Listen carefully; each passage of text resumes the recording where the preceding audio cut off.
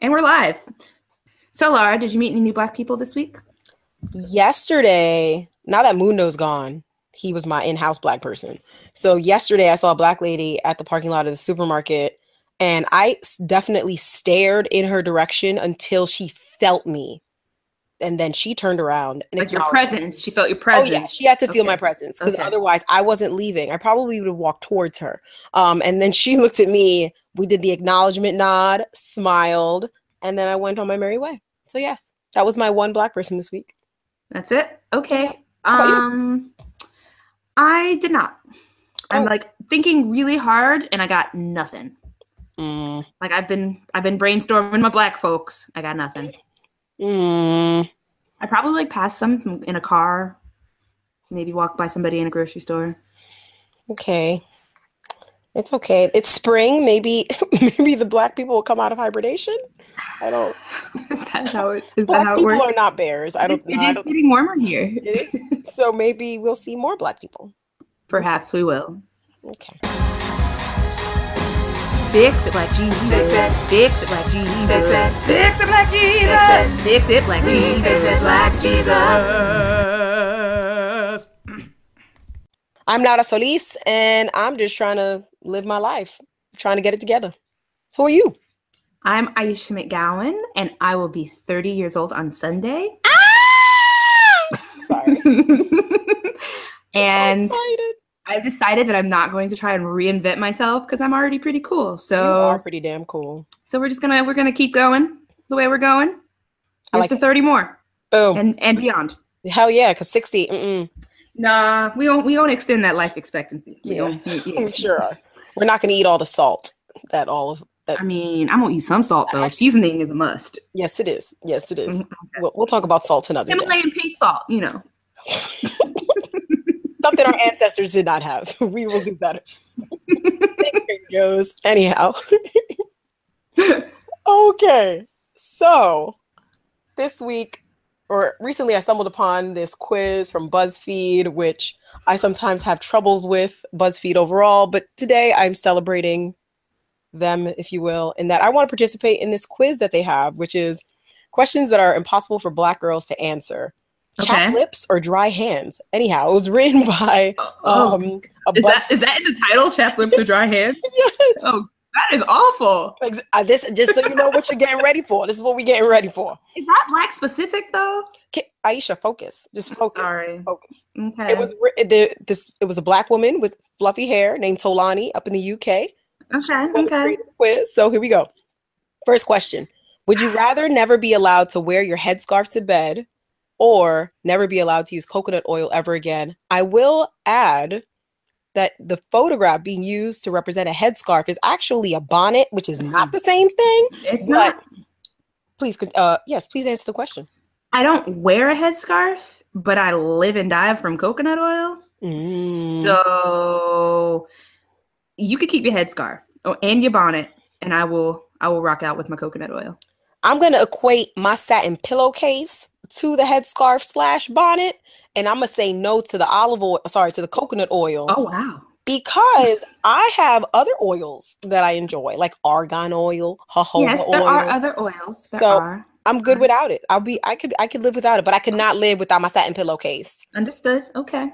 Next question: would you rather wear a foundation that isn't your skin tone, or have your leave out not match your weave?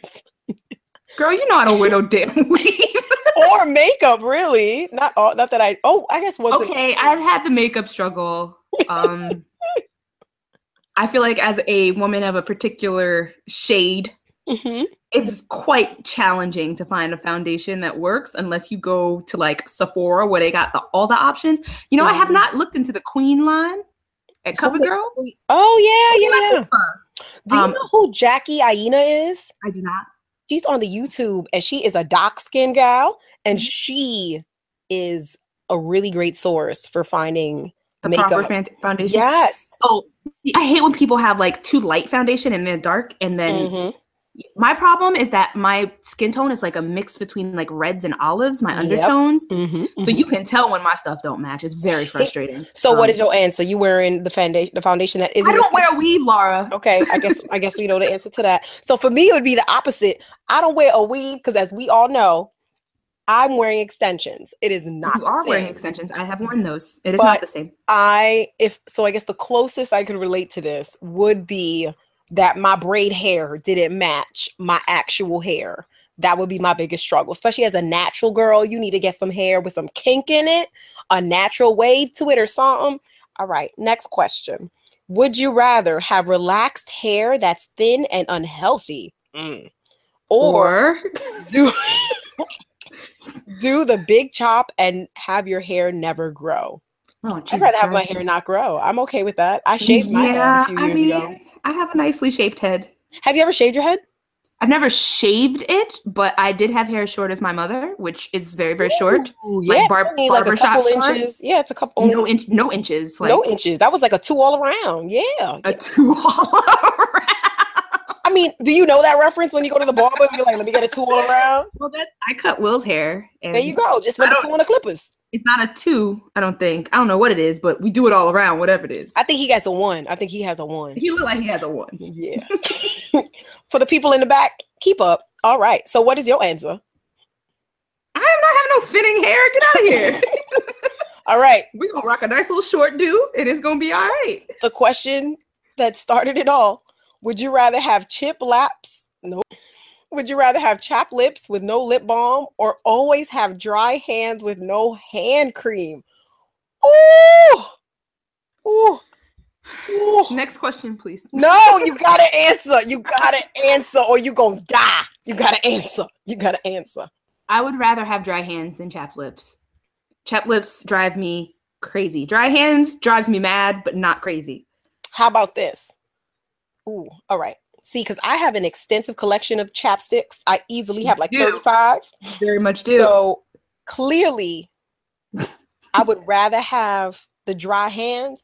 Yeah. But what I'm thinking is, if I just use the chapstick, I just use exactly because I do have. I have done it before. Not for nothing. In my to get in the creases. Exactly. When I'm on my bike, I only carry one thing, and it is usually a tiny tub of shea butter, and I could use that everywhere. So I don't need to make a choice. I don't need to make a choice. Desperate times, my friend. All right, next question. Would you rather always have your name mixed up with the other Black girls in the office, or have to let people touch your natural hair every time they ask? Mix up my name. Don't touch my hair. They mix up my name anyway. They do. They never spell it correctly. Don't touch my hair. I tweeted because there's a meme going around called Black Women at Work or something like that. Yes. And there's one where it's like when people touch my hair without my permission or something like that. And it's the image of the lady from Get Out, the Black lady, when she's crying and saying no. And like laugh crying and saying no. I'm with you on that. Exactly how I feel. Do not touch my hair. I'm with that. Don't touch my hair. All right. We agree on that one. Would you rather people ask how your hair grew so fast every time you have weave or braids, or have people asking you where you're really from every day? Both happens. I was going to say, I think I live both of these. Man, Laura, your hair grew real quick. I know. And then tomorrow when I take these braids out, oh, wow. You got a haircut? And then Sunday when I got new braids, wow, look at that. Yeah, so I don't feel like I need to make a choice. Both of these happen already. All right. Do you feel like you need to make a choice? I ain't making no choice. I don't have a choice. Would you rather never experience shrinkage, which is hair shrinkage for the people in the back, or always have your edges laid no matter what? Wow. I guess. See, that's hard for me because my hair is curly. So my edges don't like to be laid no matter regardless. Same. My edges do whatever the F they want. And I don't necessarily mind shrinkage. It's just a part of life at this point. Yep. But it's when it does the like helmet hair effect, even if I haven't been wearing a helmet. Like My hair takes the shape of its container. That's why you can't wear a bonnet, because then that is why I cannot wear a bonnet. I wake up and it's just like, what happened here? Like, what is going on? What is? Nope, don't say that, Lauren. So I'll take the shrinkage and have laid edges. Yeah, sure. I always got these little flyaways, and they're not always cute. So there you go. I will. I'd like to know what life would be like if I never experienced shrinkage, but like only if it was at will. Like, can I just? But what does that mean? Is it like, is your hair permanently straight? Yeah, because I don't want that. Because I don't know. I don't want straight hair. Too much about this next question. Would you rather have to use Blue Magic every day for the rest of your life? You mean lard? Hair and scalp conditioner, or use pink oil every day for the rest of your life? I will say pink. Oil got me through high school. But it's so runny, and then Blue Magic is like thick. Like thick. See, they've come up with a lot of in-betweens since high school. Yes, they have. But pink oil got my hair wrapped every night. I would put pink oil before I put Blue Magic. So I will use pink Blue oil. Magic. I will pick Blue Magic because I will only use it on parts of my scalp. That's how I'll do it, because I have a dry scalp. So that's how I would do it. Pink oil, that smell. No, see, I would look like a bad time. You know those dudes that look like they have the perm that didn't quite go right and they just combed it back? Like Don King. Oh shit, yes. That's what Blue Magic does to my hair. So we're not doing that. Oh yeah. See, different textures. All right, two more. Would you rather, this hits my heart. Would you rather deal with 2 tight braids for a month or deal with relaxer burn pain for 5 hours? Girl, I'll go through them 5 hours. Can I sleep through it? I mean, I'm just gonna sleep through the pain. But we don't do relaxers no more. See, but it's just the pain. I'm not actually gonna get the relaxer. It's just I have to feel the pain. I don't want either. Both are tears, Laura, but 5 hours is much shorter than a month. But see, but if you got a relaxer burn, then that also means your hair is damaged. No, it says deal with relaxer burn pain. It doesn't say that my hair is actually gonna be relaxed. And it is only the pain, and it's only for 5 hours, which means all right. Well, I'll do with the 5 hours over the month. Next question. I may have gone into some technicalities. Anyhow, you sure did. Last question. Your logic is flawed, but whatever. Last question. Would you rather have a braid drop out in public? Oh my God, no. Or have a track showing for the whole day. Okay, my God. Here's the thing. I've seen both happen. Yes. Neither has happened to me. Mm-hmm. I feel like most of the time, you can tell if somebody's got a weave in their hair. Yeah, but what if the track is showing the whole day? Like, you ain't never seen nobody walk around with their track showing. Of course I did. All right, then. But I wouldn't want someone to see my own track. That's one day in your life. You could fix that. That braid doesn't fall out. You got some other problems you're going to have to consider. See, I feel like I'm going to pick the braid because I'm the kind of person, like, if the braid drop out, I'm going to act like I'm tripping, pick that shit right on up, put it in my pocket. We going to keep it going. It's going to be all right. I knew this wasn't my hair in the first place. It's going to be all right. Whereas with the weave, there's some people that are still fooled into thinking that is actually your hair. Which I don't. I mean, Will just discovered. I told him, I was like, the white girls they got weave in their hair now. Hell yeah, they do. He had no idea. He didn't know really? Yeah, I was like, we were watching something, and we watched Iron Fist. I promise you, the girl who plays the sister, I don't remember her name now. Joy. She got a weave. I promise that's a weave in her hair. I promise that's a weave in her hair. I don't know why I'm so passionate about it. But I promise you, got a weave. Mm-hmm.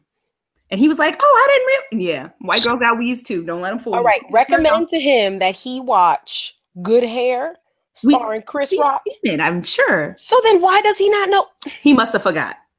He need a refresher. He's probably listening to this at some point. We're going to rewatch Good Hair. There we go. And I haven't shown it to my significant other. He needs to get put on. All right.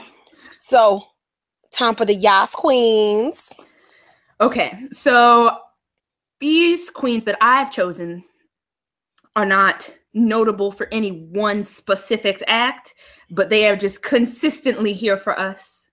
Ooh, can I just say that I appreciate that you said specific and not Pacific? We'll talk about that later. Please continue. Wow. Yeah. So I've chosen both Maxine Waters and Angela Rye. And Auntie Maxine. Auntie Maxine has been standing up for what she believes in, no matter who comes her way. She has called out 45 and has been recently attacked by Mr. Bill O'Reilly. Mm-hmm. He came for her in her wig. You don't come for no black lady in her wig. You don't do it. You do not do it. If you thought about it, think again. Either way,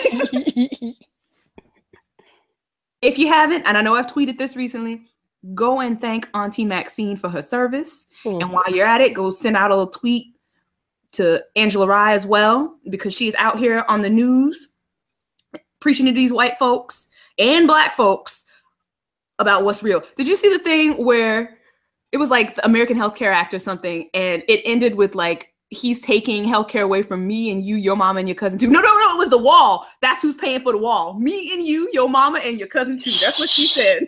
So Angela Rye. I haven't seen that one. Yeah, she was like, he said, who's paying for the wall? It ain't Mexico. It's me and you, your mama and your cousin too. It's so true though. It's so for those of y'all in the back, that is a Outkast reference. Yeah. Very good song. Look it up. Okay. Indeed. Who's your queen? My queen is a child. So she a little princess. She a child of God. She a child of Black Jesus. She is a child of Black Jesus. And it was Fro Babies. They have an Instagram account. They're probably on the Facebook too. Anyhow, they posted this video of this child. She has to be no more than 4 years old. And she's wearing a little trench coat and has a big ass microphone, probably as big as half of her body. And she going up to white people. I believe they're in Wall Street. Oh, you posted this on the Fix It Black Jesus Facebook page. I did. And she's just putting her microphone in your face, and it just like thump on your face. Boop. Just boop. Who did you exploit today, sir? Some people will be like, oh, I can't do this today. She's like, why? You exploiting people every day. And she's 4 years old. So, her R's aren't rolling quite the way, adults do. Mm-hmm. It is adorable. But the point is, she is asking the hard-hitting questions. Now, on the other hand, she's still being exploited herself, yes. Being exploited herself because she is a child. But it is adorable, and she's asking the questions that I want to know. So she is my queen. She is my Yas queen. I don't know her name, so I can't give her any props, but she is on the Fix It Black Jesus Facebook page if you want to know who I'm talking about. Okay. All right. So this week, as a discussion topic, we wanted to talk about code switching. So, there's an interview with Dave Chappelle where he defines code switching in a fashion that both Laura and I agree with. Mm-hmm. So his definition was to be able to effectively move between street vernacular and job interview speech, or what linguists call African American English and Standard American English, is to be able to code switch. I concur. So basically, you can talk like you would speak at home with your family and talk like you would speak in a job interview whenever the setting calls for it. Mm-hmm, mm-hmm. So will you say that you subscribe to code switching? Oh, 1,000%. 1,000. I mean, my regular way of speaking doesn't require too much code switching. If anything, I think it stemmed from me having a lot of family in the South and then going back to Piscataway, New Jersey, and like having those two different ways of speaking more so than it did necessarily having a way of speaking with Black folks versus a way of speaking with white folks, if that makes sense. For me, it's more the way I talk with my friends and family versus how I speak in a conference room, generally with white people in it. Simply because I work in a white industry, or an industry that is very white. But for the most part, it has to do with my face, not so much my speech. You code switch your face? I code switch my face. I can't allow these emotions to be read on my face. Like I can't do the what the F face every 2 minutes in the meeting when I don't agree with such and such, which I would do if I was talking to my friends and family because they know how I feel. Sure do. They know it. So in essence, it's just a little Aisha that's in my head saying, Laura, watch your face, girl. Watch your face. That man ain't gonna like that, Laura. Because I recognize that if they see that, that's not gonna work in my favor, unfortunately. So yeah, unfortunately. It's navigating through the white world, if you will, is what code switching is for me. But I mean, I know we had what was that curriculum that you had found? I don't even think we should call it out by name, but you found a curriculum? Toggle Talk.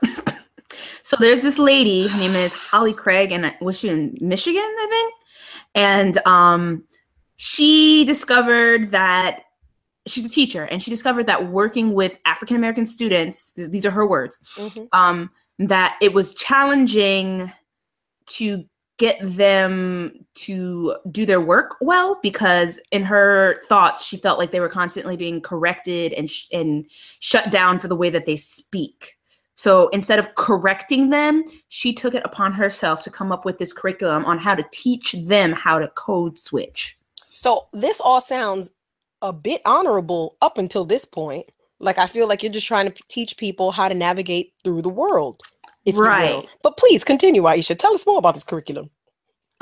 There are learning aids and like workbooks, and it's been funded. I don't know how it's doing now. This article is from 2014, but it was funded by the Department of Education, the U.S. Department of Education. And it seems well-intentioned, but a little misguided. I'm gonna call it a lot of bit misguided. And yes, a lot of bit misguided. I'm trying to be reasonable here. But yeah, I think we said enough about it. I don't think we need to go too deeply into this Toggle Talk thing. It's foolishness. I think we should let it go. Do you have any examples of code switching that maybe the people in the back could perhaps relate to? I think the most recent big example of code switching that I recall seeing was on Insecure. So with Rashida, yes. Well, all the main characters are Black, and they all kind of code switched in their own way. So Molly was a lawyer. So when she was in her office, she was very professional. She had her Becky voice, which we can talk about if you would like. And when she was with her best friend, Issa, when she was dating, she dropped her Becky voice and was herself. She was she was originally from the hood. She'd never been to the beach. Like until she was an adult, like she was herself, and herself wasn't I think that's a good question. Like, what is herself? Like, are you not being yourself when you're code switching? I think that is a good devil's advocate question. Are you not being yourself? I don't feel like I'm not being myself. I feel like that's just another part of me. I feel like, in linguistics, code switching is speaking, like exchanging between one language and another language, like interchangeably, like being able to go back and forth. Which I think I do even in, I will say, the conference room, in the boardroom, where sometimes I do find myself having to define a term that I just use that I would normally use on a block, we'll say. On the block versus using in the boardroom, because people give me the confused faces like, what was that one, Laura? But I do think it is in fact still being yourself. I will equate it to the way I present when I'm with you, for example, with you, Aisha, is going to be different than the way I present even if I'm with a good friend like Mundo, because like the way you and I jive is different. Yeah, is different than how I jive with Mundo, and the things I talk about with Mundo are going to differ from what I talk about with you. So I may be speaking the same way, but the topics and how I interact with you are going to be different. And I still think I'm being my authentic self. It's just a certain facet of myself that I'm showing when I'm with you versus with someone else. Well, I think there's also this, and that could be, us as Black folks being ignorant to the ways of white people. But there's often this portrayal of white folks as being very granola and plain and like consistently one way. I don't know how they live when they're not around me. I can make assumptions, but whatever.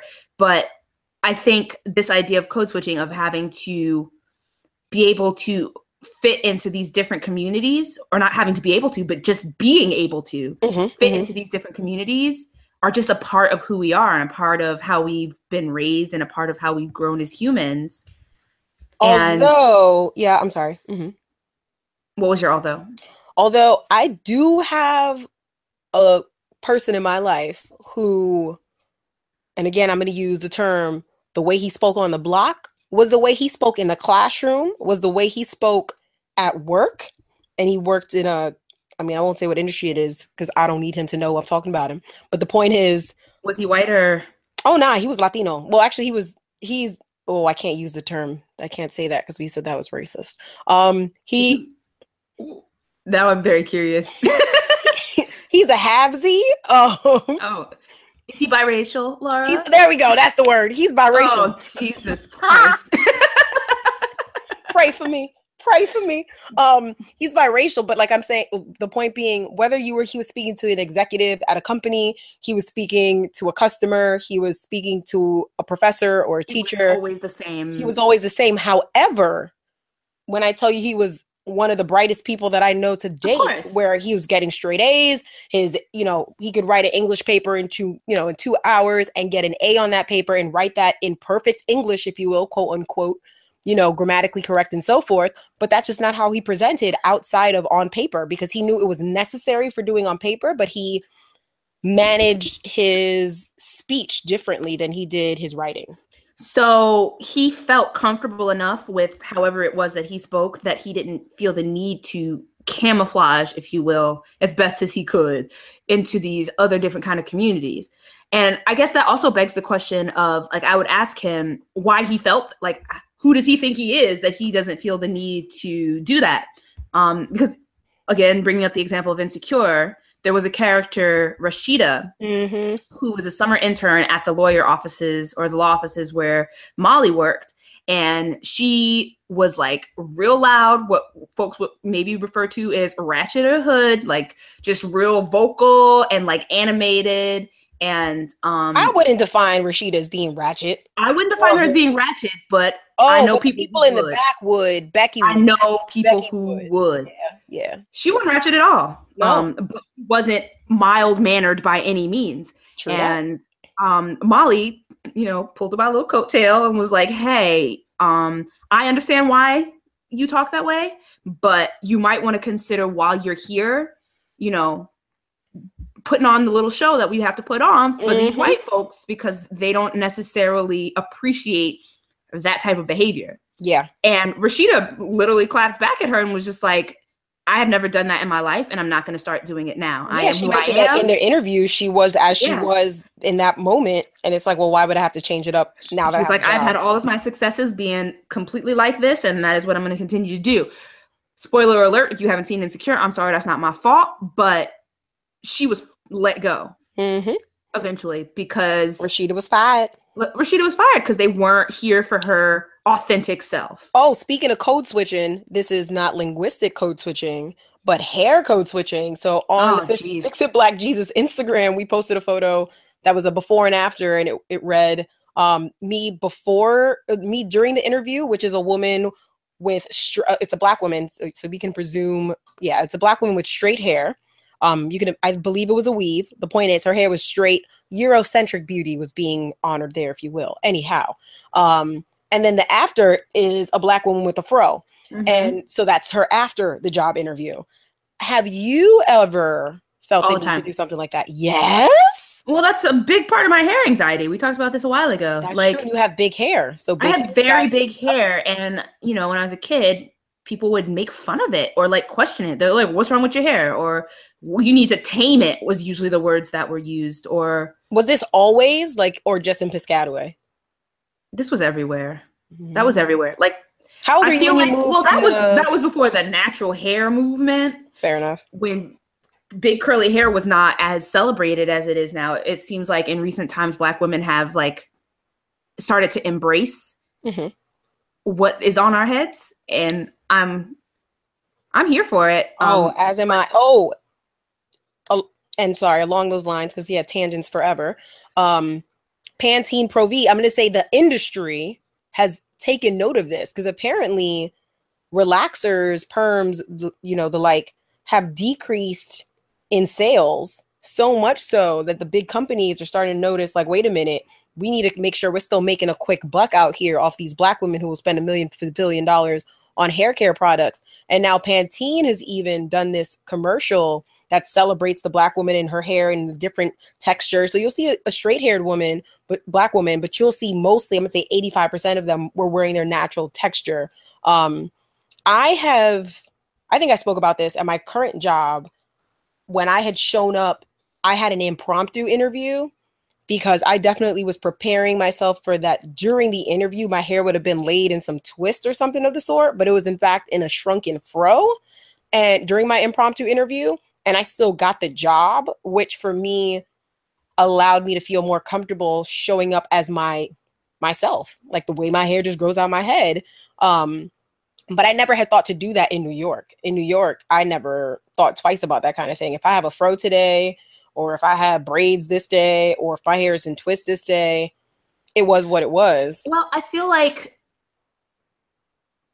did you start working at the Y in your youths? Like, had you? Yeah, I was 17. So they already knew me. Yeah, they already knew you were. You didn't. There was nothing to hide. No. And I feel like by the time you left the Y, you were already a pretty public enough persona that everybody knew who you were. That was hiring you. She comes with an afro sometimes. She comes with an afro. Whatever. Yes, it is what it is. I mean, it didn't not come with the questions or the usual, like, wow, your hair is broke, your hair is cut today, or wow, your hair grew so long the other day. Of course. But with that said, we did get some responses to that post on Instagram, and a couple of the people who did respond were from New York. Mm-hmm. And they both said that they have done the hair code switch, where one said, she said, I showed up at the interview with the wig, and on my first day, I showed up with the fro with some Black power. And I was like, all right then. And yeah. Yeah. And then the other person said she has done it before too, and more so as a precaution, because she didn't know whether or not it was necessary. But it's kind of like, if, to go back to interview speak, try to put your best foot forward. And she may have perceived her best foot being the one that's going to be more acceptable, which is going to be more towards what Eurocentric beauty standards are, which is straight hair or whatever the case is.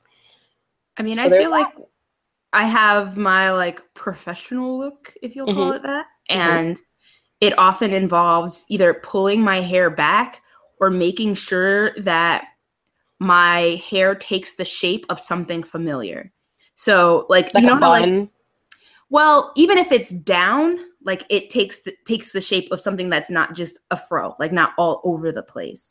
Got so you. Like so I'll tuck it behind my ears, or like something very like tame. And I've also had this fear that the children will be frightened by my big hair, which I don't know if that sounds ridiculous or not, but if you can imagine that most of the places that I work at now are filled with people or are filled with toddlers who probably haven't encountered very many Black people in their lifetime. And if they have encountered Black people in their lifetime, there's nothing to say that they've encountered Black people with large hair in their lifetime. Sure. And so when I do wear my hair out at work, which I've decided that I'm more comfortable doing now, the kids always commented on it, as kids do. But I felt inclined to keep it tame until there was a little Black girl who's from Ghana, and her mom does her hair in little Black girl styles with like the beads and the bobbles and all the things. And like the little kids were so fascinated by it. And I'm just I love it. Man, I don't want this little girl to like feel alone. And I want her to like embrace that. And I think it's really great that some days she just lets her hair fly. Yeah. And we don't have the same texture hair at all. But I guess in a way that little girl gave me confidence to wear my hair the way I wanted to. I'm working with kids, for Christ's sake. Like there's no reason that I should feel this way. Yeah, but I get what you mean. Sure. You're an anxious human. I am an anxious human, and that's my own problem. But there was a story recently where there was a little girl in Brazil. Yeah. And the little boy made fun of her and said that she was ugly or something. Her hair was ugly. And so the teacher came the next day and wore the same hairstyle. And they had very similar hair textures. And it was really cool and a beautiful moment. I think that was in Sao Paulo, Brazil, where being Black is an issue. But yeah, moving on. Yeah, but this idea of like even code switching your appearance to like what defines professional? Yep. Like we have these Eurocentric ideas of both beauty and standards of professionalism that sometimes it's hard to conform to if your hair wants to do something different that day, or if your wardrobe is a certain way, you know, like if I have a dashiki in my wardrobe, like I can't wear that to the job interview. What? But why not? Like, I would feel, I probably, if the stakes were high. Oh, I wouldn't do it. But I'll put it this way: I would wear something that was made of, say, of like a kente cloth, so like a cloth, like a fabric that was African print, but took the shape of a suit, or like say slacks. Like I would wear some, but I would not necessarily wear like the proud African princess garb that like the proud. Did you what? Nope. I'm gonna stop that tangent. The point is, I wouldn't necessarily wear a headdress that day, because I know that might be making too bold of a statement for my would-be employer. Well, that going back, like between that and the language thing, when did we decide that the way that people speak and the way that people dress defines their intelligence or their capability levels?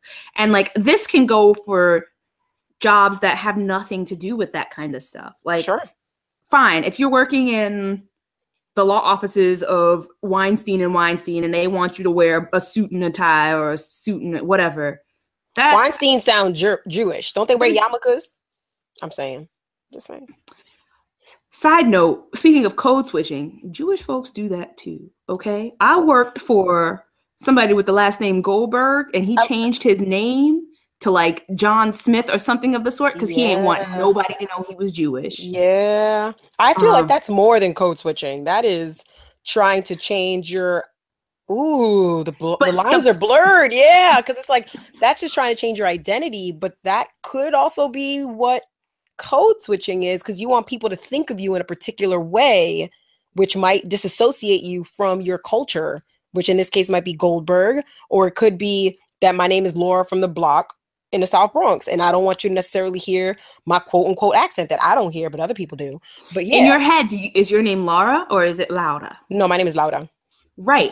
Is that not another case of that? Shit. Actually, the main reason why I introduce my name to people as Laura is because they most often mispronounce Laura. And I would rather you call me Laura and say that correctly than to mispronounce Laura. Yeah, but technically that's not your name, is it? That's not how my mama says it. I don't think she's ever said Laura in her life, actually. That's like somebody being named Alicia versus Alicia, or something like where it's spelled the same way but pronounced differently. I'm such a huge advocate, and even like I will force this almost. Like when I used to work at the Y, I remember someone told me their last name was DeJesus, and I was like, "Excuse me?" And I gave him the side eye. I'm like, "You mean De Jesus?" Yeah. And I remember I said it just like that. And so now here I am telling someone how to pronounce their name. Because I'm like, "Why are you whiteifying your name for me? Don't be I'm not Becky. You can tell me your name." Was it DeJesus? It was De Jesus. But they, I'm sure, just have had to walk through life saying their name is DeJesus because that's how their teacher pronounced it in 3rd grade. But which is you know what it is. And there are people in my life who I will not identify, but they've had children, and they have like, and I'm sure you in Piscataway, you mentioned how many Asian Americans were there, have their American name, quote unquote, and like a Chinese name or a different Korean name or something like that. Because I remember in high school, there was a girl who I called Amy, who she and I were good friends in high school, and we still cool. We Facebook friends. Hey, Amy. And I remember one day we were in school and they said her actual name. And I was like, the fuck? Like that was my face. I never said that out loud, but I looked and I was like, that's your real name? So then let me call you by your name. Well, one of the kids that I'm teaching now, he don't speak not a whole lot of English. He's learning. He is Chinese. He had a Chinese name 3 weeks ago. And then 2 weeks ago, they were like, you can call this kid, let's call it Matthew, because it was a biblical name. All of a sudden. Wait, who made that decision? Was it the school or the parents? I have no idea who made that decision. I really hope that was the parents. I did not ask any questions because that's not my place. But I grew up with a bunch of people who had, Chinese names and American names, but I'd never had the transition happen before my very eyes. Like, wait a minute, but last week you was somebody else. Yeah, where one week you're this and next week we're calling you something completely different. It's like, but that is not his name. So wait, am I now being presented with a challenge where I need to go to my people and be like, I'm sorry, you call me Laura? I feel that is your decision. You can do whatever you want. I know, but I feel like I'm being a hypocrite by making sure, like, whenever someone comes to the shop and I know that their name is, it was originally spoken in Spanish, I will pronounce it as such. And I'm, again, such a stickler for that. But I give people that pass that I don't want other people to give the white people, which is to give them the English version of their name. Yeah. I mean, I hate when people are like, oh, my name is such and such, but you can just call me this. I'm like, no, I'll call I you always such ask, and and I was like, okay, well, is that what you would like to be called? Or is that what people call you because it's easier? Mm-hmm. And sometimes their names are not that hard. Seriously, it's just you haven't heard it in English, but you've never had to say that word before. And I make them say it a couple times and then we get it. Yeah. Like, your name is worth learning. You're a person. You are important. I feel like you're talking to me right now. Oh my gosh. Because I just had this conversation with someone. Someone thanked me for saying their name correctly because it was a name I was not familiar with. And I'm like, I'm sorry, will you pronounce your name for me? And they said it. And I was like, one more time. And then I repeated it back. And he's like, yeah, that's it. And so I said his name probably 4 times during the conversation to sort of just, reinforce I love when people ask me. Loved it. And he was like, thank you so much for just saying my name. And I'm like, it's your name. Like, why wouldn't I? I love when people ask me. They ask me all the time, is it Aisha? Is it Aisha? Is it Ayesha? Like, how do you say your name? Thank you for asking. Yeah. I will. Now I can tell you, and now I know you care enough to say it correctly. All right. So code switching, because, tangents. I think we all do it. From our language, from our mannerisms, from the style, the way we dress, to even how you introduce yourself. We have been programmed to think that we have to fit into these forms, like transform ourselves into a different part of ourselves in order to please and appease the people around us. Like, even just the way I talk. Like, I have we talked about this. I have a pretty. You have a Becky voice? Oh, my bad. But I have like a super Becky voice. Yeah, I got a super Becky voice too. Like a super Becky voice. My phone voice, they're really Becky. People get fooled, I'm sure, when they meet you and they're like, wait. My sister used to live in Georgia. And like, beyond having a Becky voice or beyond having whatever, I don't have a super Southern accent. Either way, I called, her roommate answered the phone and she goes, hey, Chantel, some white lady on the phone. And I died. Oh, shit. I died right there. Wow. In my hand, I just died just in that moment. It was the end. I wish people could see you just having reenacted your death there for me. Wow. I died. It was over. There's no need for me to continue. I was just like, oh my God. Then. And like, it's one thing when white folks tell you sound white. But when your own people? I'm just like, damn, yo, like, really? Yeah. I will say my phone voice my Becky comes on the telephone. In particular. Especially in professional settings. Yes. If I'm at work, I am, hello there. Thank you for calling yada yada. How may I help you today? Like, yep, that is me. That I definitely turn on the Becky on the phone. And it's because we've been taught we have to. Yeah, you're right. It's unlearning these systems. To appear as, for lack of a better term, white as possible in order to stand a chance, especially in a job interview.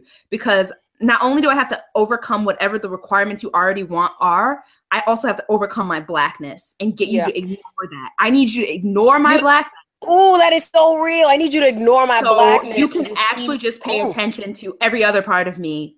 So you know that I'm actually qualified for this position. And that's assuming you get through the door because your name is Aisha and they saw that on your resume. That's where the Becky voice comes in and like the ability to write well and the beautiful resume. I am so sure that someone has said in their lifetime after interviewing you, like, oh, her name is Aisha, but she'll fit in. Like, because I'm sure that's happened with me. Surprised looks when I've walked through the door. Like, this is not what I was expecting. Because my name is also a Muslim name. So they don't know if I'm Black or if I'm like Middle Eastern or what's about to walk through that door. Because McGowan Yeah, that could be any. Yeah, know. Like they have no idea what's about to happen. And then I walk in and they're like, "Oh, okay, all right.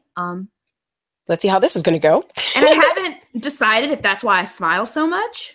I don't know if part of it is like a nervous, like, "Hey, I'm really friendly." Like, that makes me more comfortable really because friendly. I smile a lot. But I am really friendly. Yeah, I am really friendly, but I think part of it started and originated from this desire to like feel less, like appear less threatening. Less threatening to people? I mean, that's a daily struggle to appear less threatening. That's why the fro doesn't come out every day, because I know that could be considered as threatening to others. It's really fun trying to analyze like what parts of yourself are you and what parts of yourself are because you are afraid. Yeah. Let's ask people a question about that. Tell us a story of like a time that you code switched, or like what you do to like fit in or prepare for a job interview, or like times where you have had to like feed into that duality of yourself to get it done. Like it's all about getting it done. It's all about gaining that access into a world where you wouldn't have otherwise. And I know that it's that because when I look around, there ain't a whole lot of folks that look like me. And if I got to be the first one that look like me to allow for other people to feel comfortable in this space, then I feel like I will make those sacrifices of having to hinder some parts of myself, of my personality, so that they're like, oh, well, this one's okay. And by this one, I mean this Black person. Yep. So then they'll let another Black person come in. But Laura, do you feel like at a certain point it's selling out? Because that's like when I was saying earlier, where it's like, I don't really feel like I'm trying to be somebody else. I just feel like this is another part of me. Like if I was actually bilingual and I spoke a different language, or if I, had a different culture, it's not me trying to pretend to be Becky. It's not me trying to pretend to be somebody else. It's just another part of who I am. I'm going to say no, with the caveat of, I don't feel that it's selling out. Again, I feel like it's presenting the parts of myself that are needed to do this job at that particular point in time. So long as but that's not even true. I was gonna say, so long as my instinct isn't to do one other thing, is not to do one thing that I would normally do on the block. But I feel like those instincts. But then I feel like that just is professionalism. Like I would, like the way I want to talk to a customer when they come out their face to me, and the way I would respond if they were in my house versus if I'm at work, because I want to keep this job, whether I am Black, brown, or otherwise. If I'm white, I'm sure we all have those moments where it's like, it's not appropriate to cuss someone out, so I'm not going to do this. And that's not a Black thing. That's just because I want to keep my job thing. So no, I don't think it's necessarily selling out, especially as you get to stay in that particular space for long enough and people recognize like, oh, there is a duality to you. And I know that outside of work, you might present differently. Like when I go to work on my days off, I got my Black Panther shirt on. I got my fro. I mean, I wear my fro at work too. I is who I is. Exactly. And it's like, this is who I am. I ain't on a clock. I can be this person and it's going to be all right. Or I can be this version of myself. So no, I don't think it's selling out. However, along those lines, and to sort of transition into the next conversation, which is about 45. Would you, Aisha McGowan, join 45's administration if, this is the way it was put up to me. This was how the question was shared with me. So you were told you can join 45's administration to be a part of their transportation committee board, if you will, where you will in fact be able to fund the projects you want to fund. You will be able to make the things you want to happen for your community, whether that's a local community, federal community, so forth and so on. But you have to be a part of 45's board, like transportation committee or whatever the committees are going to be called there. Would you do it? My initial instinct is to say no, but my,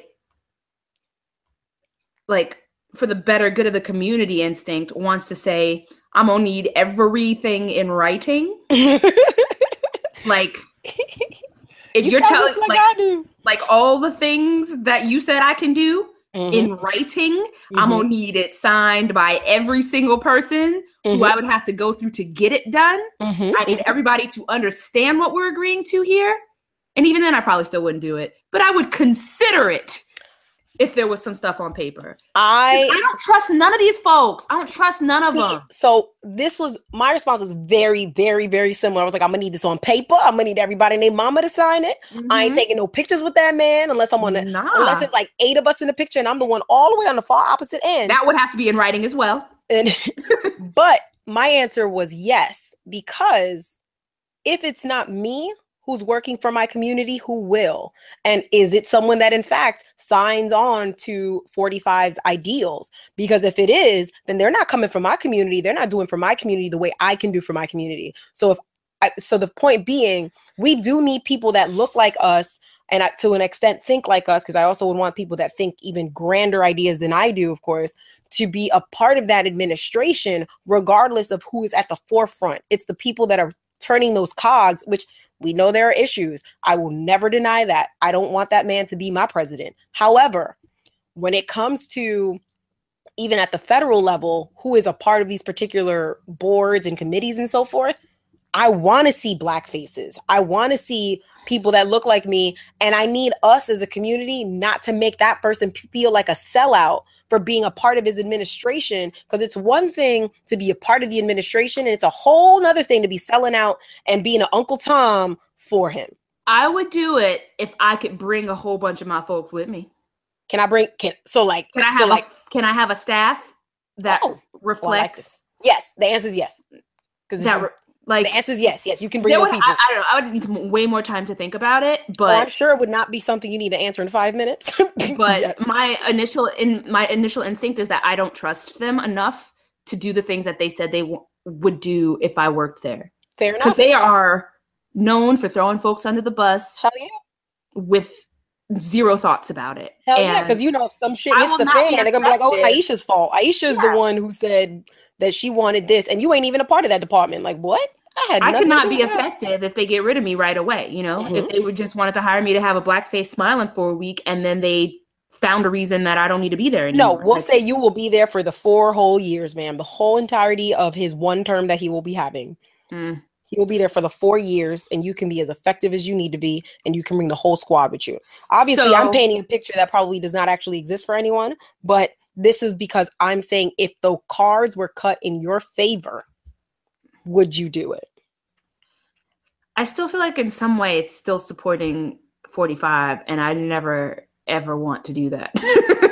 But again, so would you rather, I'll phrase the question differently, would you rather there be no one showing up for your people or that you have to be the one to show up for your people? You have to remember that I also didn't vote for Hillary Clinton. I didn't vote for Trump, but I also didn't vote for Hillary Clinton. Conversation that I don't want to get into right now. But what I'm saying is the reasons are similar, where I felt like in this democracy, I should be able to have the choice to vote for who I want to vote and not but because there are no other options. And I feel like I don't want to feel like you have to be the person to show up for your people. Not to be the person to show up for my people. I don't even know that would be what it would.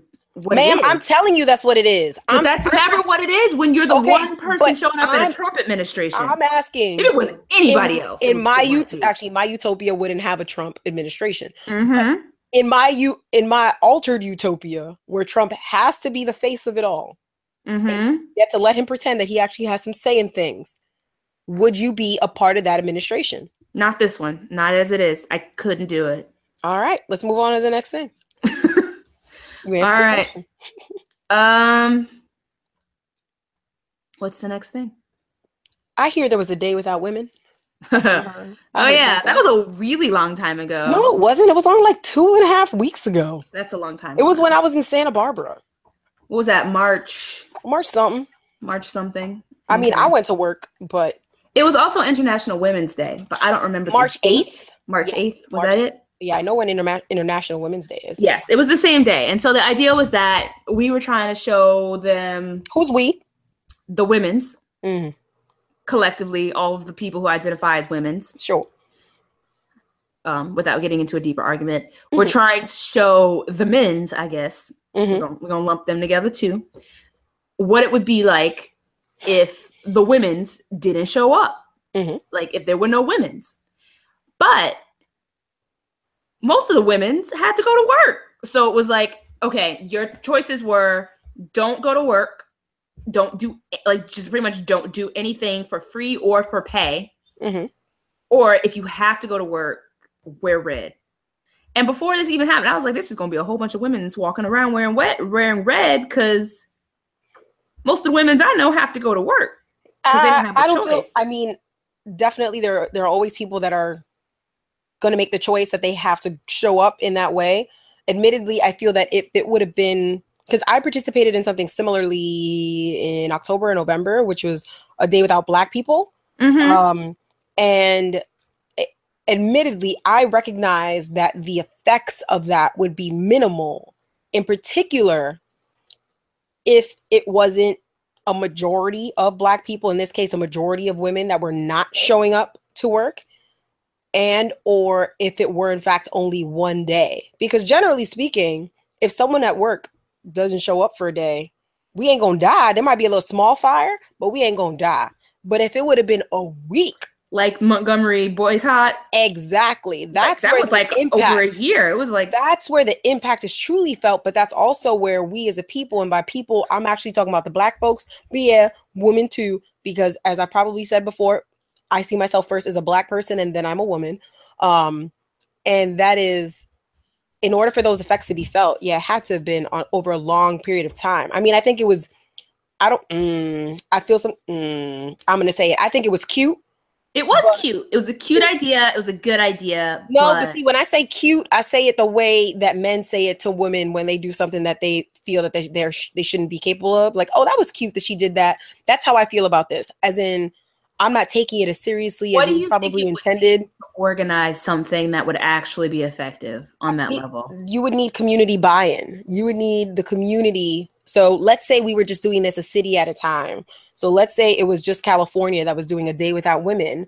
There would have to be, of course, organizing that would have occur at a very local level where we're also going to be compiling resources with one another. Because like you said at the beginning of the conversation, there are people who can't not show up to work because bills need to get paid, babies need to be fed, things of that sort. So resources would have to be compiled where, because I'm not showing up to work this day, do we have a fund for when I need to pay the rent and I'm short $70 because I didn't go up to work and I didn't have any paid time off to do this? So I think it would have to be community buy-in and community allowing for resources to be shared amongst one another in order to allow for that to be effective the way we want that to be effective. Well, with the bus boycott, which is probably the best example of an effective boycott that we know of in recent history, the community really, really came together. Like, people were giving each other rides. There were flyers. There were rides being given. They were walking. Like, people were walking together. Yeah, they were committed. Yep. And I don't feel like folks are committed to any one particular cause, and that's probably because we don't know what we can't agree. We can't agree on what we're fighting for. As far as we can't even agree who's women's, like who's considered a women's. Yeah, who's considered a women's? You're right. Like, who shows up? Does the trans man show up? Because do they count as women's? Like, who is the women's? I'm sure. I mean, actually, I'm not sure, but I think the easy answer is no, because that individual is a man. They see themselves as a man. They present as a man. To themselves, they are a man, and therefore they are a man. But yeah, I feel like this conversation could go a totally different way if we continue talking about how people identify versus how they are seen. And everyone, I feel, has the right to do you, boo. But I feel like it was a blink in the week and it's been forgotten already. Because I think like people also wear red in February for like heart health or something. I don't know. But yeah, I remember that day. I remember someone wishing me a happy Women's Day. And I was like, whoa. And I got flowers and such. Mind you, this was at work when I was in Santa Barbara, working with this great company that was awesome to be with. One of my students wore red tights. Good for them. I don't remember what I wore. And she told me why. And I said, no, I remember. I wore my shirt that says Women Mean Business. That's right. I wore my Women Mean Business shirt and I worked my little tail off that day and kept on keeping on. Because I just, yeah. All right. So since the time that I wanted to talk about this and now, the best healthcare plan of 2017 has already been shot down. So we're not even going to talk about it. On to the next. So in regards to 45, I think the only other contribution I have is Jeff Sessions. So prisons in America. Let me try and make this as succinct as possible. Prisons in America are another form of slavery. Let's all pretend to agree with that point. With that said, in particular, privatizing prisons has allowed for that to be the case because now prisons are, in fact, for profit, more so than they've ever been when they were not profiting private companies. So the Obama administration wanted to change this longstanding policy where, in fact, this was back in August, where they wanted not to renew any of the federal contracts with private prisons. And Jeff Sessions, he said, quote, memorandum changed longstanding policy and practice and impaired the Bureau's ability to meet the future needs of the federal correction system.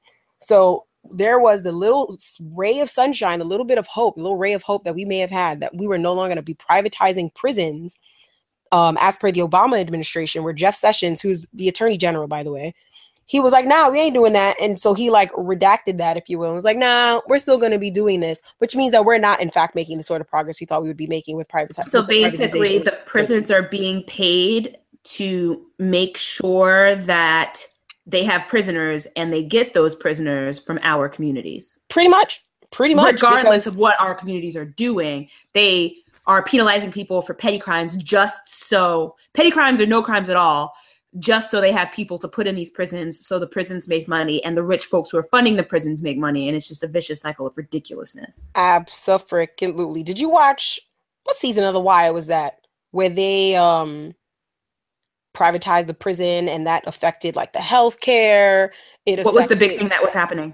That was like, there's the one with the kids, the one with the docs, the one with... This was just the one in the prison, that it was just... Who was the main characters? I don't Was know. It the one where we saw what's his face? Again? Yes, and LL Cool J was there. LL Cool J was in The Wire? Why don't I remember this? It was season... I'm gonna have to go back.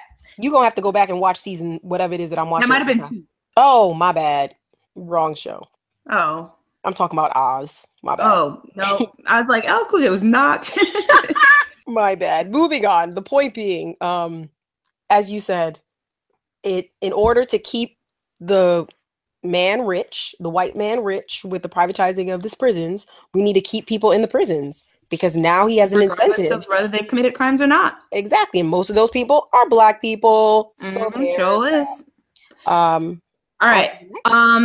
So Mike Flynn has decided that he's going to testify about the relations between the Trump administration and Russia. Yes, he is. But he's claiming immunity. He wants immunity. He wants immunity before he talks, so he can't be prosecuted for anything he says. Mm-hmm. So I believe Mike Flynn used to be the head of national security. Was that what he did? What did he do? For a couple weeks or so? At least with the Trump administration. And then did he resign or did they boot him? I can't keep up with these folks. Like with this, it's like watching a TV novella. It's like watching freaking novella. Stories. It's somebody's grandma's stories. I be watching my stories every day, and I can't keep up with who's still alive, who's in a coma, like who's sleeping with who. Like the 45 stories. 45 stories. Yes, this is the 45 stories. These are the days of our lives. They really are. But yeah, so I'm really curious to know what we gonna learn. If it works out, or if this man stays alive long, like I was gonna say, you think they gonna kill him? Can we put a bubble around him? Serious, at least until the paperwork is signed, and we know either way. Because the way the movies tell me, he's a target. He gonna die. Him gonna die. Watch your back, Mike Flynn. And then last on my list for 45, I know that this subject has been beaten into the ground, but I would just like to say that can we please stop funding these golf trips? These 45 trips to Mar-a-Lago or whatever it's called, and come to the realization that this man is not doing work. I mean, how is he going on vacation weekly? And we're over budget. And New York is funding for them to be able to live in New York City for Homegirl in the Sun. Yeah, like out of here. Like, we don't got this money. Pack your things and move to Washington, okay? And if you don't want to do that, then they need to fund that mess themselves. Yep. Let that be privately funded. I don't think it should be the country's responsibility to fund her desire to stay in New York. Nope. Like, I agree. She could be an independent woman. She don't need to stand by her man's in the White House. That's fine. That's her business. But it has become our business because we paying for it. Exactly. Actually, I think it's New York City taxpayers. We don't pay New York City taxes. But we don't do that no more. You right. We used to. But our people's is paying for it. So I feel like I'm paying for it. My mama's paying for that. So and we're paying for Jared's business trips. And all this stuff costs money. And they cutting Meals on Wheels, for Christ's sake. Like, apparently, if Homegirl would just move to Washington, we could still feed the old folks. Wow. They're cutting Meals on Wheels for Melania? I mean, I don't know if that they're specifically cutting it for But that would be a nice little, like, headline, though, right? This is probably how the Post figures out headlines. What sounds like it? What sounds good? Show me. It's a very sensationalist idea, yes. Indeed. But the thing that's really frustrating is that the claim is that we don't have any money, right? There's no money for these programs. There's no money for the arts. There's no money for Meals on Wheels. There's no money for Medicare. There's no money for anything. Word. But we're finding money somewhere because Homeboy's going on vacation every week and Melania is chilling up in Trump Towers. So tell me how. All right. So moving on to good things and money. Remember how you had spoken about, this was a few months ago. These Black women that had gone on a wine tour in Napa, in Napa, then they were booted out for being too loud, for being too boisterous, and apparently they sued and they got $11 million. Thank you, Black Jesus. Thank you, Black Jesus. I'm clapping while simultaneously making it rain. With your hands. With your hands. Yes, for sure. Shut up. and you're done. All right. Let's actually move on to Fix It, Black Jesus. Okay. For next time. I think we're just going to have to do a rundown. Okay. So we're not here all day because last week's episode was 2 hours long and we ain't trying to repeat that. Yeah. Okay, so concentration camps in America. I just want to remind people that this was a thing that occurred with the Japanese. We done this already. We done did this already. So, and that's where we headed. Exactly. So I just want to remind people of this. I'm going to post a video on the Facebook for the people to be reminded, especially the newer generations of folk. I'm going to call them the millennials, which technically we are millennials. We are. But we're like older millennials. I want to say in the range. We're still in the range. We're also part of Generation Y, who I feel I am more comfortably aligning myself with. But the point being, we've done this already multiple times. Let's not walk in that direction. So please fix it, Black Jesus, because we're moving closer towards that with these Muslim bans, things of that sort, where we're trying to put people in the same space at the same time. Segregation. Remember that? We've done this before. Let's not repeat history. On to the next.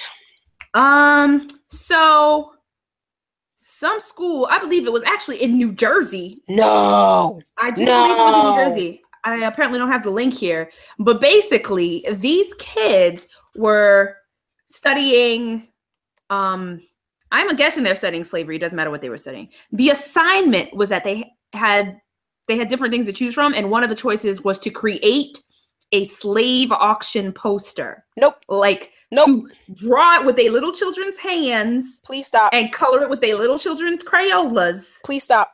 And then this was put on display at the school. Oh, I see. So it. not only it was at South Mountain Elementary School in South Orange, New Jersey. And I know there's some Black folks in South Orange, New Jersey. You cannot convince me otherwise. Now, not only is this ridiculously terrible that you're making these, how old are they? 4th grade, 5th grade? I don't know. It's an elementary school, so let's say yes. So we're going to call them like 9, 10 years old at most in elementary school. You're making these children or encouraging these children to create these slave posters, and then you're putting them on display. So now imagine being a Black child walking through the halls and watch it and looking at little Johnny Smith, 8 years old, because the apparently the posters were for kids their age. Oh my gosh. So you're looking at these kids that are about your age on auction to be sold as like human cattle. How is that? And actually, so one of the parents had posted that on Facebook, just essentially what you just stated. But it was defended by the superintendent. His name is John. No, John Ramos defended the school project. We gonna call you Ramos because you don't get to have that. Your name is John Ramos. Oh, we disowning him. Okay. Yes, we are. He ain't at the cookout. Saying the assignment served to give students a more comprehensive understanding of colonial America. One of the anti-bias experts highlighted the fact that schools all over our country often skip over the more painful aspects of American history, and that we are in need to do better job of acknowledging the uglier parts of our past so that children learn the full history. John Ramos, kick rocks. I do believe that children should learn about slavery. Most certainly. I do believe that children should learn that people were sold as human cattle. Also, I don't agree with them drawing up their own slave auction posters and then putting them on display. No. Just because no. I'm not going to explain why that's a bad idea and why that's an insensitive idea. I don't feel the need to explain that. If you don't get that, please turn off this podcast. We cannot help you. You are too far gone. Bye. You're too far gone. If you don't understand why that's a terrible idea, bye. Black Jesus can't save you. Let us move on. Let us move on to happier things. You said that last time and it didn't get happier, Laura. Oh, you're right. I feel like I'm just breaking all my promises. Okay, so Black creatives, Dave Chappelle Netflix released the Dave Chappelle specials. I watched the first one. I didn't quite get to the second one. Mm-hmm. I am going to say that Dave Chappelle has disappointed me. Really? I am not going to pretend it wasn't funny. I haven't watched it. Or parts of it wasn't funny, because Dave Chappelle's a funny man. Fine. But there was a lot of like just really insensitive jokes, which is part of the course. Which is part of the course. But I think I've outgrown him. I don't think I'm here for it anymore. There was a lot of like transgender jokes, a lot of like Bill Cosby stuff. I need to watch this. I need to watch it. It's my homework. A lot of like homophobic stuff. Like it was just, I can't support it. It's on my to-do list. Watch Dave Chappelle tomorrow. And you know, me and Dave, we go back as Dave with most Black folks go back, or most people go back. But I can't pretend like the things that he said was not like literally. I'm sitting there going like, come on, Dave. Really, Dave? Damn, Dave. All right. Without having heard it, but having an idea, would you say then that it is the responsibility of comedians to only say PC jokes? It's not his responsibility, I guess, but it's also up to me as a human to not continue to support it if I decide that I can dig it. Like, I can't tell him what to do, and I'm not going to try. You ain't his But mama. I feel like Dave Chappelle is funny enough that he didn't have to make those jokes to put together. They were cheap. They were cheap shots. They were such cheap shots, and he's better. I think he's better than that, but apparently he doesn't think so. So that's his business. Moving on. Black creatives. Yes. So Star Trek is going to get its first Black female lead. It is Sonequa Martin Green. Oh, that's a real Black name. She Black. She got natural hair too. She's so. Did you ever watch Walking Dead? She's on Walking Dead. I forget her character's name. I'm behind. She the one with the sword? No, that's Michonne. She is. I don't know the other ones. Don't tell me about them. I haven't watched the last 3 seasons. She on Walking Dead, and she's great. I enjoy her character, and she had like a Love Jones with some. There was some jungle. What's a Love Jones? Some jungle, in the back. There was some jungle fever going on. It was great. Swirl. Yeah. She was down with the swirl. Y'all will get on. Okay, so Get Out, which we mentioned briefly last week, but we didn't really talk about. I still haven't watched it. Maybe I should add that to my to-do list tomorrow. Please watch this movie. I really want to talk about it. So now that means I can't talk about it because you haven't watched it, Laura. No spoilers. Sorry. I'm sorry for being that person. I'm Moving writing on my on. to-do list. It's on my to-do list. I will talk about that another week. Oh, did I tell you that Beyonce, she's not going to be on Coachella? Well, we knew that because she's pregnant. Yeah, but I was really curious about it because we had learned that one of the major funders of Coachella is, I believe, supporter. Yeah, so But she's gonna be there in 2018. So unless he's no longer supporting it, that is. Oh wait, she signed on to do 2018. Yeah, she got her baby by then. Babies. Okay. Wow. Yes, the twins will have arrived. Yes. Okay. I guess let's move on to Buzz How. Okay, but not before we mention Kendrick Lamar. Oh yes, because that's a positive thing. So Kendrick Lamar has released his new album. I actually don't know what the album is called, so you can look that up while I'm talking. But the single is called Humble, and he's released a video for it. And one of the lines in the song is like, "I need an ass with stretch marks" or something like that. He said it it's something about. Hold that thought, because I actually had the link that I linked it, and it cuts just to that part. Quote is, "I'm so effing sick and tired of the Photoshop. Show me something natural like Afro on Richard Pryor. Show me something natural like ass with some stretch marks. Still will take you down right to your mama's couch in polo socks." Aye. Ow, Aye. Ow. Yeah, that is not usually what the rappers are talking about. No, they want that Photoshop. They want you to look, quote unquote, perfect, if you will. And in the video, there is a clip of an ass with some stretch marks. So, have you seen the video? I did actually. I watched it earlier today. I stand corrected though. The album doesn't drop until apparently next week. So we have to just soak in Humble, the single from Kendrick Lamar, and we have to wait. Yes, we have to wait. It says y'all got till April the 7th to get y'all shit together. So that's enough time. We can get it together by then. Oh, okay. Wait. All right. I have one last for Black creatives. Okay. Because I feel like you ganging up on me. So you're y'all right now. Y'all are ganging up on me. All the things I need to watch. I need to watch Dave Chappelle. I need to watch Get Out.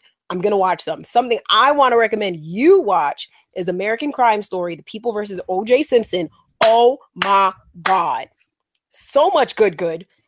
And all I'm going to say is, to end that note, and I feel like it's maybe we can make it a discussion topic, the People versus O.J. Simpson, and why O.J. got off.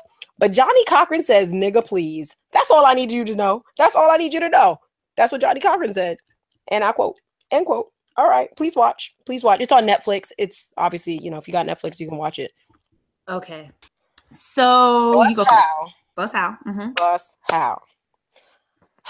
So I bought the soap. I bought the True Laundry Detergent soap because Black Power. Okay. And I had run out of toothpaste, and I was looking for a natural alternative. Okay. I go and I'm looking for Black people who make toothpaste. And of course. And I found it because I'm trying to. But what I have realized is buying Black is like buying organic food in the hood. It is. Or better yet, get the toilet paper, but I gotta drive over to Marin or pay extra for shipping, and I don't want to do either. It's like buying organic food in the hood, or better yet, paying rent in your gentrified ass neighborhood. It's too damn high. I'm trying to go to a public school in a different district. It's just you can't do it. Aisha, I shit you not. A bottle of mouthwash, including the shipping, was gonna be $28. What I look like to you? I want to help my Black man. I do. I do. I can't afford sometimes. $28 for no mouthwash. That's how they get us. And I'm not talking about the Black man. That's not how they get us. No. That's how they trying to survive, because that shipping costs them money. I'm sure it does. Especially if it's natural, the ingredients you're sourcing. However, get on that distribution game, like word. Because can I review some of your stuff? Can we have like Black co-ops? Like, can we have like? I wonder if that exists already. I'm gonna have to look it up. Gotta be. Well, I mean, sometimes you can get these things at like farmers markets and stuff, but you live in Portland, so I'm not counting on that for you. Well, what I did buy local-ish. in New York, I feel like local is anything made in the United States of America. So local-ish in that it came from Washington, and I bought this like natural toothpaste, natural mouthwash. I even got a tongue scraper. If you have never scraped your tongue, get on it. There's some stuff living on your tongue, girl. Ooh, it's your birthday on Sunday? Are you going to get me a tongue scraper for my birthday, Laura? I'm going to surprise you. I can't tell you. Okay. I don't know how I feel about that. All Any right. bus house for you? Bus house. Okay, so as we just mentioned, shut up. As we just mentioned, my birthday is on Sunday, and what I asked from my husband on Sunday was to not have to make decisions. Like I don't want to have to decide what I'm going to do for my birthday. So he has figured it out. And a part of what he has decided is that I get a present every day between now and Sunday on my birthday. And I got my first present yesterday, and it's really good. I'm really proud of him. He bought me this book. It's called Rad American Women, A through Z, written by Kate Schatz and illustrated by Miriam Klein-Stahl. And it's got 26 pages of women's from all walks of life, rich, poor, black, white, Latina, Middle Eastern, and otherwise, just everybody is represented. Musicians, athletes, scientists. Like it's a very diverse group of folks, and it's a children's book. So it's like the book I wish I had when I was a little girl. Is it only one person per letter of the alphabet? It's one person per letter of the alphabet. Who's your favorite so far? I'm only up to letter J. But my favorite so far is letter F, which is Florence Griffith Joyner. And she was my hero when I was little. And they call her Flojo. And I'm going to read you the first part of this because it made me smile. One day in school, Florence Griffith's teacher asked her what she wanted to be when she grew up. Everything, she said. I want to be everything. Yes. I agree. I concur. I'm going to need you to get that book for your godchildren when I have the babies. Well, apparently our friend Sam just buys this for kids all the time. Like, this is her go-to book. She was not even surprised when I showed it to her. Look at that. Sam be knowing. She do. She might have to be a godmother, too. I mean, I plan on having multiple, so anyhow. Oh, Jesus. Fix it, Black Jesus. All right. So, So if you want to get in touch with us, Don't forget to repeat the listener question. No, I'm on it. I'm sorry. Or even just letting us know about a time where you had to code switch, or what you do, how you get through life, living in the duality of your full Black self or otherwise. Or even if you're not Black, I would love to know if folks from other cultures have to code switch as well, because I'm sure they do in some capacity. So let us know. Send us an email to fixitblackjesus@gmail.com. And let us know if you would like us to use your name or not, because anonymity is your prerogative. My prerogative. It was in my head too. And otherwise, you can hit us up on Twitter, Facebook, or Instagram at FixItBlackJesus. I've been informed that we have now got 300 followers on the Instagram. Yes, we do. So thank you for clicking that follow button. We appreciate you. Keep clicking it on the other places. Like us on Facebook and Twitters. And thanks so much for listening. We have planned the rest of the month, so we're not going to disappear. Yeah, we were on a break. What you talking about, Aisha? We were on a break. We don't remember. We had told them. Nah, we were just on CP time. All right, move on. I was actually singing the Aaliyah, Missy, and Timbaland song in my head when we decided we was going to record again today. Which is? It's been a long time. Shouldn't have left you. See, what always astounds me about you not being a good dancer is that you have rhythm. You are a musician, so you have rhythm. So here's the thing. It's not that I'm a bad dancer. It's that I'm an anxious person. So I prefer to dance horribly to cover up my anxiety, and then no one will expect anything from me in the dance department. It's worked out for years. I'm actually a decent dancer. Or so you think that it's working for you. Just saying. It's working for my head, okay? My brain, and that's what matters. My brain has processed this as a success. Let me have it. Okay. I'm Aisha McGowan. I'm Lara Solis. And this is Fix It Black Jesus. Bye. Please fix it, Black Jesus.